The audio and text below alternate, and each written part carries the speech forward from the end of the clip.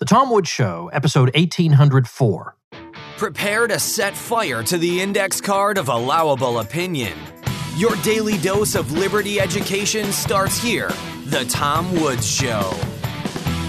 Hi, everybody. Tom Woods here. This is the last episode of 2020 of The Tom Woods Show. And I could do a review of 2020, but really, who would want that? That's not something anybody really wants. So rather than do some sort of systematic review of 2020, which would surely revolve around the same darn issue we've devoted so much time and attention to already this year, I thought instead I would just share a few closing thoughts as we bring this year to a close and move into the next year. I have a few things I'd like to say. This won't be the longest episode in the history of the Tom Woods Show, but a couple things I'd like to say have to do with what's coming up at the beginning of 2021 on the Tom Woods Show. I think you're going to be pleased. First, the very first full week of 2021 will be Anthony Samaroff week. Now, you know that I've done a number of weeks where I've taken one guest and we've done a deep dive into that person's thinking.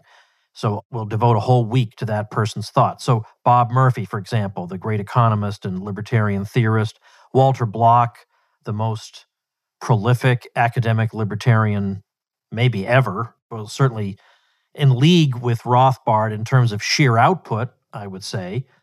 And of course, he's focused primarily on peer-reviewed journals, and he's got over 600 publications. It's unbelievable. So naturally, there's plenty of material there. So we did one with Brian McClanahan and Kevin Gutzman and a whole bunch of others, Michael Malice, Dave Smith. So Anthony Samaroff is somebody you may not be as familiar with. The longtime listeners will know him. He is the host of the Scottish Liberty podcast and a very, very smart and versatile guy who is underrated, in my opinion, and who can comment on a lot of things and has some very interesting thoughts. So I thought, why not? Let's put the spotlight on good old Anthony Samaroff. So that's the first thing. Another thing I want you to know about is the very next episode of the Tom Woods Show, after this one, is going to be a debate, more of a discussion than a debate, but between people who do disagree on the proper public health response to the virus. And the debate takes place between Martin Kulldorff, who's been a guest on this program before. You know him from Harvard Medical School, one of the signers of the Great Barrington Declaration. And opposite him will be Dr. Eric Topol, who's a professor of molecular medicine at Scripps Research and one of the top 10 cited medical researchers. And they're going to talk about what the correct approach should be. Dr. Kulldorff takes the position that we should have focused protection of the elderly and the vulnerable. And Dr. Topol takes the opinion that we need to protect everybody. Obviously, there's a little bit more nuance than that, but you'll hear them unpack it. And what's interesting about this debate, which I've already concluded, is that it's really cordial, that they both understand that the other one is just as smart and just as credentialed, and they have a respect for each other. They had not met before. They had not communicated really before. And at the end, they're quite cordial, as I say. They're almost friendly, I would say. There's no nastiness. It's an extremely substantive debate. I think you're going to be very pleased with it. And I think it's fair to say that both sides raised some serious points, some points that really deserve consideration. So I'm glad to have been able to be a part of that and make that happen, to have people on opposing sides of this be able to speak in a civil way, in a productive way for the general public to listen in on. Well, that's a great thing. So that's also coming. And then finally, one other thing I want you to know about. There's a fellow out there, what's the harm in mentioning his name? Chris Ferrara. Some of you may know about the book Chris and I wrote a long time ago called The Great Facade about the Second Vatican Council. Now, this is inside baseball for a lot of people, but it was trying to make sense of that council and how you can be a sane Catholic and not, quote unquote, reject the council, but make sense of what on earth happened. And I think the framework we outline in that book is the best way to stay sane in the face of all that. Well, anyway, it doesn't matter. The point is, Chris and I were collaborators and friends for quite a while. And then we had a falling out that was somewhat public and got nasty from time to time. We were writing in various publications, taking shots at each other's positions, but it was nastier than that sounds. And I'm not super pleased with the way I necessarily handled myself in the whole thing. It's not my shining moment, let's say, but this is before almost anybody listening to this would even have heard of me. This is almost like a different part of my life. But the point is, things became very unpleasant between Chris and me. Chris is the chief counsel for what was, at that time, the American Catholic Lawyers Association. It has a new name now. He's a very, very smart, brilliant guy, outstanding writer. But after a while, we simply stopped speaking to each other. And I think it's been probably 12 years since we've last spoken. Maybe it's been even longer than that. And then, because of the craziness this year, it's hard to really say who reached out to the other one, because I recorded an episode of this podcast in which I praised Chris's work, because he argued that case in New York saying that you can't limit religious observances to X number of people when nothing else is limited in that way. Why would other gatherings be allowed to be larger than these? Obviously, you can't do that. And in the course of doing that, he was smashing the whole COVID narrative. So I did an episode of the podcast reviewing that. So that was me in a way kind of extending an olive branch. And then he wrote to me to thank me for that. And then we said, geez, the life's too short for this feud between us to be going on, especially when we obviously are on the same side of the most important issue right now. So I'm going to have him on the show in the new year, in January sometime. Chris Ferraro will be on the show. And although we've emailed, we have not literally spoken. So the first words that he and I will exchange, that we'll have exchanged for, I guess, at least 12 years, will take place on the Tom Woods Show. And that makes me happy. Even though this was the year of COVID, I did a lot of traveling this year. I did a lot more traveling than most people would do under these circumstances.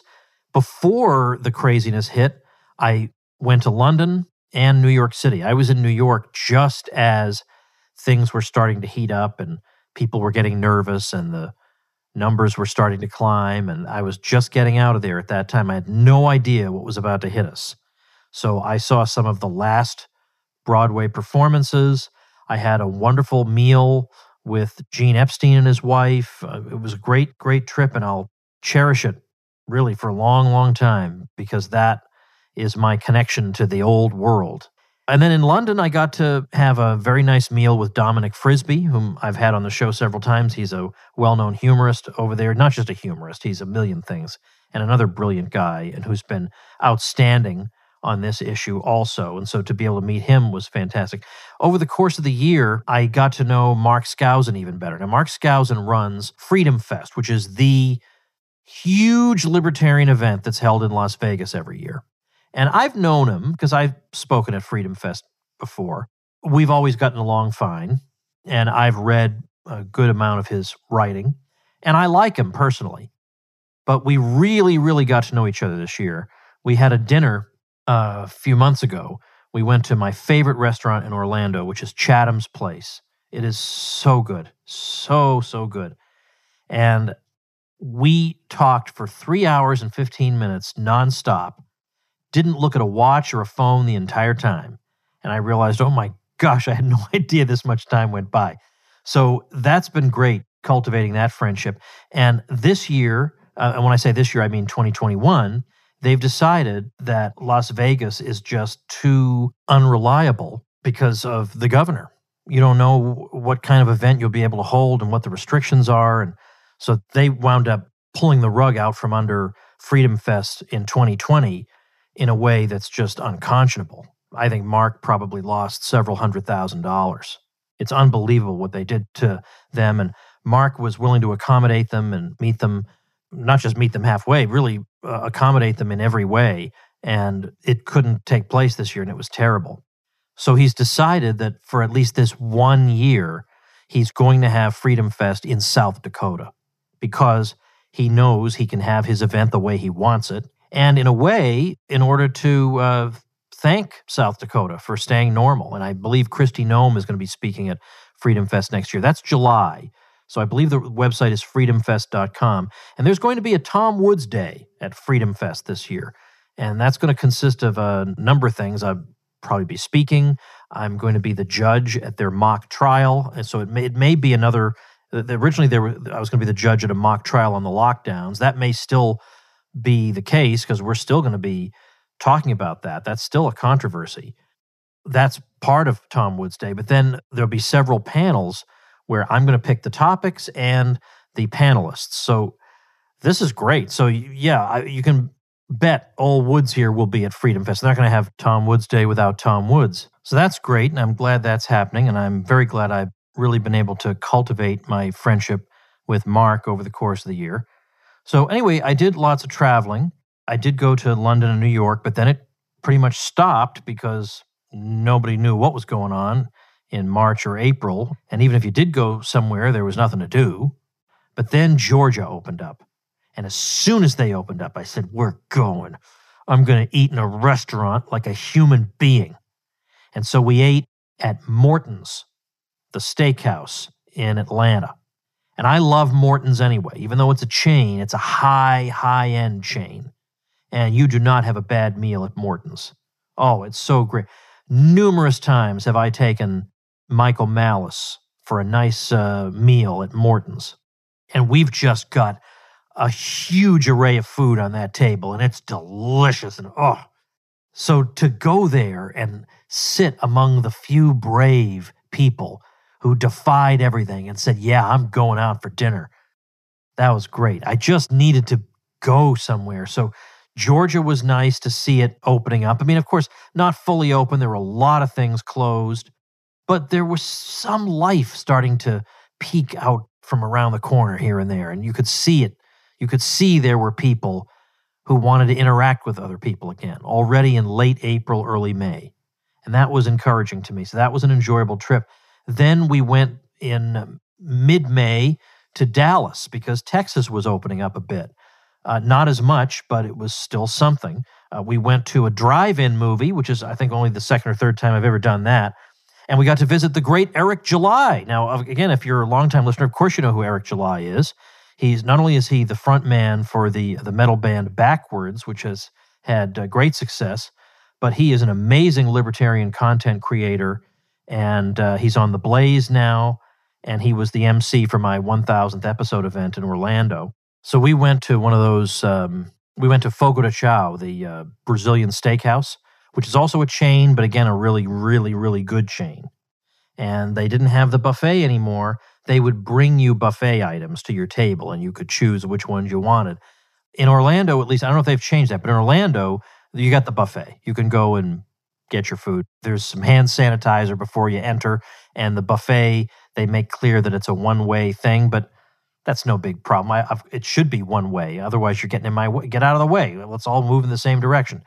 But anyway, I just needed to go out, and I love traveling. That's the thing I do. And I wanted to have interactions that a human being has. I wanted to get out and see and do things. So had a chance to do that. Went to Las Vegas twice and spent some time in the casinos. All the shows were shut down the first time. But by November, some of them had reopened. So I did, for example, get to see David Copperfield, whom I had seen when I was a 10-year-old boy. And he's just fantastic. He's outstanding. So some excellent times were had there. Visited South Dakota, got to see what South Dakota was like. A lot of masks, not universal, but a lot of masks, and some occupancy restrictions in restaurants, but not imposed by the state. And it was a neat place to go. I mean, I maybe you think it's silly of me as a libertarian, but I did enjoy seeing Mount Rushmore. I actually liked that. And we did do a lot of the sightseeing. We did some hiking, which I had never really done before. So that was a very, very worthwhile trip. Did a similar one to Wyoming. I'm not really an outdoorsy kind of guy, but that's the kind of activities that were really available to us at the time. So we said, what the heck? And plus, I'd never been to South Dakota or Wyoming, so I'm going to cross those off my list. I have only Hawaii and Oregon left, and I will have visited all 50. Hey, everybody, let's take a quick minute to improve your life by reminding you about my old friend John Bush, whom I've known since the first Ron Paul presidential campaign. He's been a guest on the Tom Woods Show several times. We did a whole episode on Kratom, which is a natural remedy that's helped a lot of people with chronic pain, stress, and anxiety, energy, and focus, even overcoming addiction. You can hear the full interview I did with John on this at tomwoods.com/Kratom. Well, apparently, after that interview, he had a pretty big surge in sales from listeners. We've had a lot of people reporting they've had profound results with it. People saying they feel better than they've felt in years. I just got an email from somebody saying he used to drink every single night just to be able to get to sleep. He doesn't have to do that anymore now that he's using Kratom instead. And it can have great results like this for you too, but you won't know until you try it. And John's making it really easy to do that because he's giving you some for free. He put together an offer you can find along with our interview over at tomwoods.com/Kratom. All you have to do is pay for shipping, and he'll send you an ounce to try free of charge. So if you want to see what all the fuss is about, head on over to tomwoods.com/Kratom, listen to the interview, and take advantage of his free offer. That's tomwoods.com/Kratom, Kratom. Over the summer, I keynoted PorcFest. Again, all you newbies who are listening here, PorcFest is the Porcupine Freedom Festival put on by the Free State Project in New Hampshire. And it's a wonderful event. A lot of people camp there. My camping days ended when I was a little kid. And no more camping for old Woods here. So I stayed at not just like the local motel, but I stayed at a nice hotel about 15 minutes away because I am a wimp, and that's what I need, my comfortable bed at the end of the day. But it's a really great experience. I met a lot of nice people, big supporters of mine, as it turns out, so that was very nice. And I don't know how to describe PorcFest to you other than it's people engaging in voluntary transactions and who love our ideas, who love to read, they're nerds. They make things, they sell things, they buy things, they find ways to, live free in an unfree world. So depending on my schedule, I hope to be able to attend again next year. It was just such a great time, and I saw so many folks I haven't seen in a while, made a lot of new friends. Wonderful. During all this, I have daughters, no sons, at least at this point in my life. I have daughters, and I wanted them to have as normal a life as possible during these crazy times. It reminded me of that movie Life is Beautiful. Now, I never saw it, but my understanding is that it takes place during the period of Italian fascism. And rather than make the kids, rather than rub their noses in the fact that they're living under a undesirable regime, to put it mildly, they would instead pretend that it was all a game somehow and laugh it off, and in that way allow the kids still to have an innocent childhood without having to face the harsh reality that surrounded them. And so likewise, I've been trying to expose my kids to normality as much as possible. And that's been made much, much easier by the fact that I live in Florida, and Governor Ron DeSantis, after some initial missteps, has been absolutely outstanding. I've seen 2 plays in the past few months here in Florida. I have tickets I'm going to see Rob Schneider do stand-up comedy. Rob Schneider from Saturday Night Live and from the movies and stuff. And he's got a Netflix special right now. He was a guest on the Tom Woods Show not too long ago. And so I'm going to go see him. I've got concert tickets coming up, classical and rock music in March. So I have a lot of great, wonderful things to look forward to. And my kids can have experiences like this too, and it doesn't seem quite as dystopian. And that's important to me. I want them to be as little scarred by this as possible. Now, another thing that I guess I want to mention, this may actually be the last thing that occurs to me. This year, my mailing list doubled in less than half a year. Now, I talk a lot about the importance of an email list, and we joke about the free ebooks I give away to get people on my list and stuff like that. And I'm always producing new ones, and and each one gets a number of additional people on the list. Nothing has come anywhere near reporting on the virus in terms of building my mailing list. I had no idea that there would be that many people who were interested in it, who didn't even want a free ebook. I get people writing to me, I don't know how they find my email address, and they say, put me on your newsletter list. They don't even care about a free ebook. They want to get the emails because they've heard how good they are. And that has really stunned me. And of course, that makes me happy. Believe me, I would much rather have an email list half as large and normal life restored. That should go without saying. But that's been very interesting to me because it had seemed to me that building an email list was a very slow, difficult slog. But I now realize there are tricks to accelerating it. So I've learned something about marketing in the course of this. But yeah, I now have a pretty substantial audience of people who open those emails every day. And that sure makes me happy because more people who read those things, the better. I'm trying to spread what I believe to be the correct information about what's going on with the virus and how we should be responding. And the more people I can reach, the better. And I'm just blown away. The doubling of an email list in under 6 months is unheard of. So this has got people curious and thirsty for information because they don't know where to turn to find it. They know they can't rely on the local newspaper or something. Forget that. Where do they get information? And they feel like I'm consistently putting out good information. And I'm very rarely the originator of the information. I'm very rarely the one actually creating the charts and the graphs that I sometimes send out. I'm just the messenger sending it along. This is what I found. I want you to see it. So if you're not on it yet, I urge you to do that. And a good way to do it is to go to tomwoods.com/corona because that will not only put you on the list, but it'll send you my resource list of, let's say, Twitter accounts and websites that you might want to follow if you want to stay up on what's really going on. And I think that's very, very valuable. So more than an ebook, just that list of resources that are valuable to me. Now, of course, I know you'll look at that and people can always find more things I could have added. I could have made it much, much longer, but then I actually think it would have been less useful to people because it'd be so overwhelming. Where do you start? It's a one-page resource list that I think will do you some good. So that's at tomwoods.com/corona. And so finally, I want to end this year by saying a big thank you to everybody who's been listening, who's been writing to me with kind words.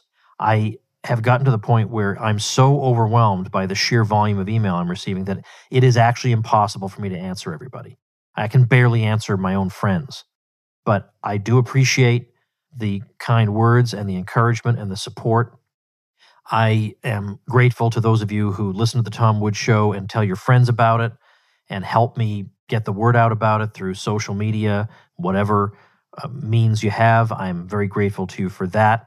And finally, an extra special word of thanks to the Tom Woods Show elite, to my supporting listeners, to the folks who help this show keep on going. And I've tried to give you folks something special, not just with the private group that we have that I've moved off Facebook onto MeWe, not just that, not just the books and the courses and the discount codes and all the stuff that I give away to my supporters, but also things like the house event that I had in October, where I said to people in my private group, you can come over to my house and we're going to hang out together like normal people. And we're going to have Eric July and Mark Skousen and a bunch of great people there. And we're going to stuff our faces with great food and just enjoy each other's company. We had a wonderful time. I can't imagine I would be contradicted on that by anybody. So I'm hoping to do another one of those events in March. Didn't cost anybody anything. I paid for the food. I paid for everything. I just feel like, I can't help all the libertarians in the world, but I can put on a nice event for my supporters, for the people who have done so much for me. I'm going to return the favor by getting us all together, having you all meet each other, and just live like normal people for that one day. So I'm planning to do that again. I'm hoping to do it sometime in March. So if you haven't become a supporting listener of the Tom Woods Show, well, as you move into 2021, I hope you'll consider doing that. I can't imagine you're going to regret that decision. You're going to be very glad to be in that group. And as I say, there are unadvertised bonuses that go along with being a supporting listener of the Tom Woods Show that include things like the occasional event at my house. And then when I have the 2000th episode live event in Orlando in October, I'm just about ready to announce a firm date for that. I'm going to have a special open bar reception just for my supporters, just for the people in that program. That, again, that's an unannounced bonus that is not listed at supportinglisteners.com. So go over there, go to supportinglisteners.com. If you've liked and appreciated what I've done in 2020, please do that. And I look forward to talking to you again in 2021. Thanks so much, everybody.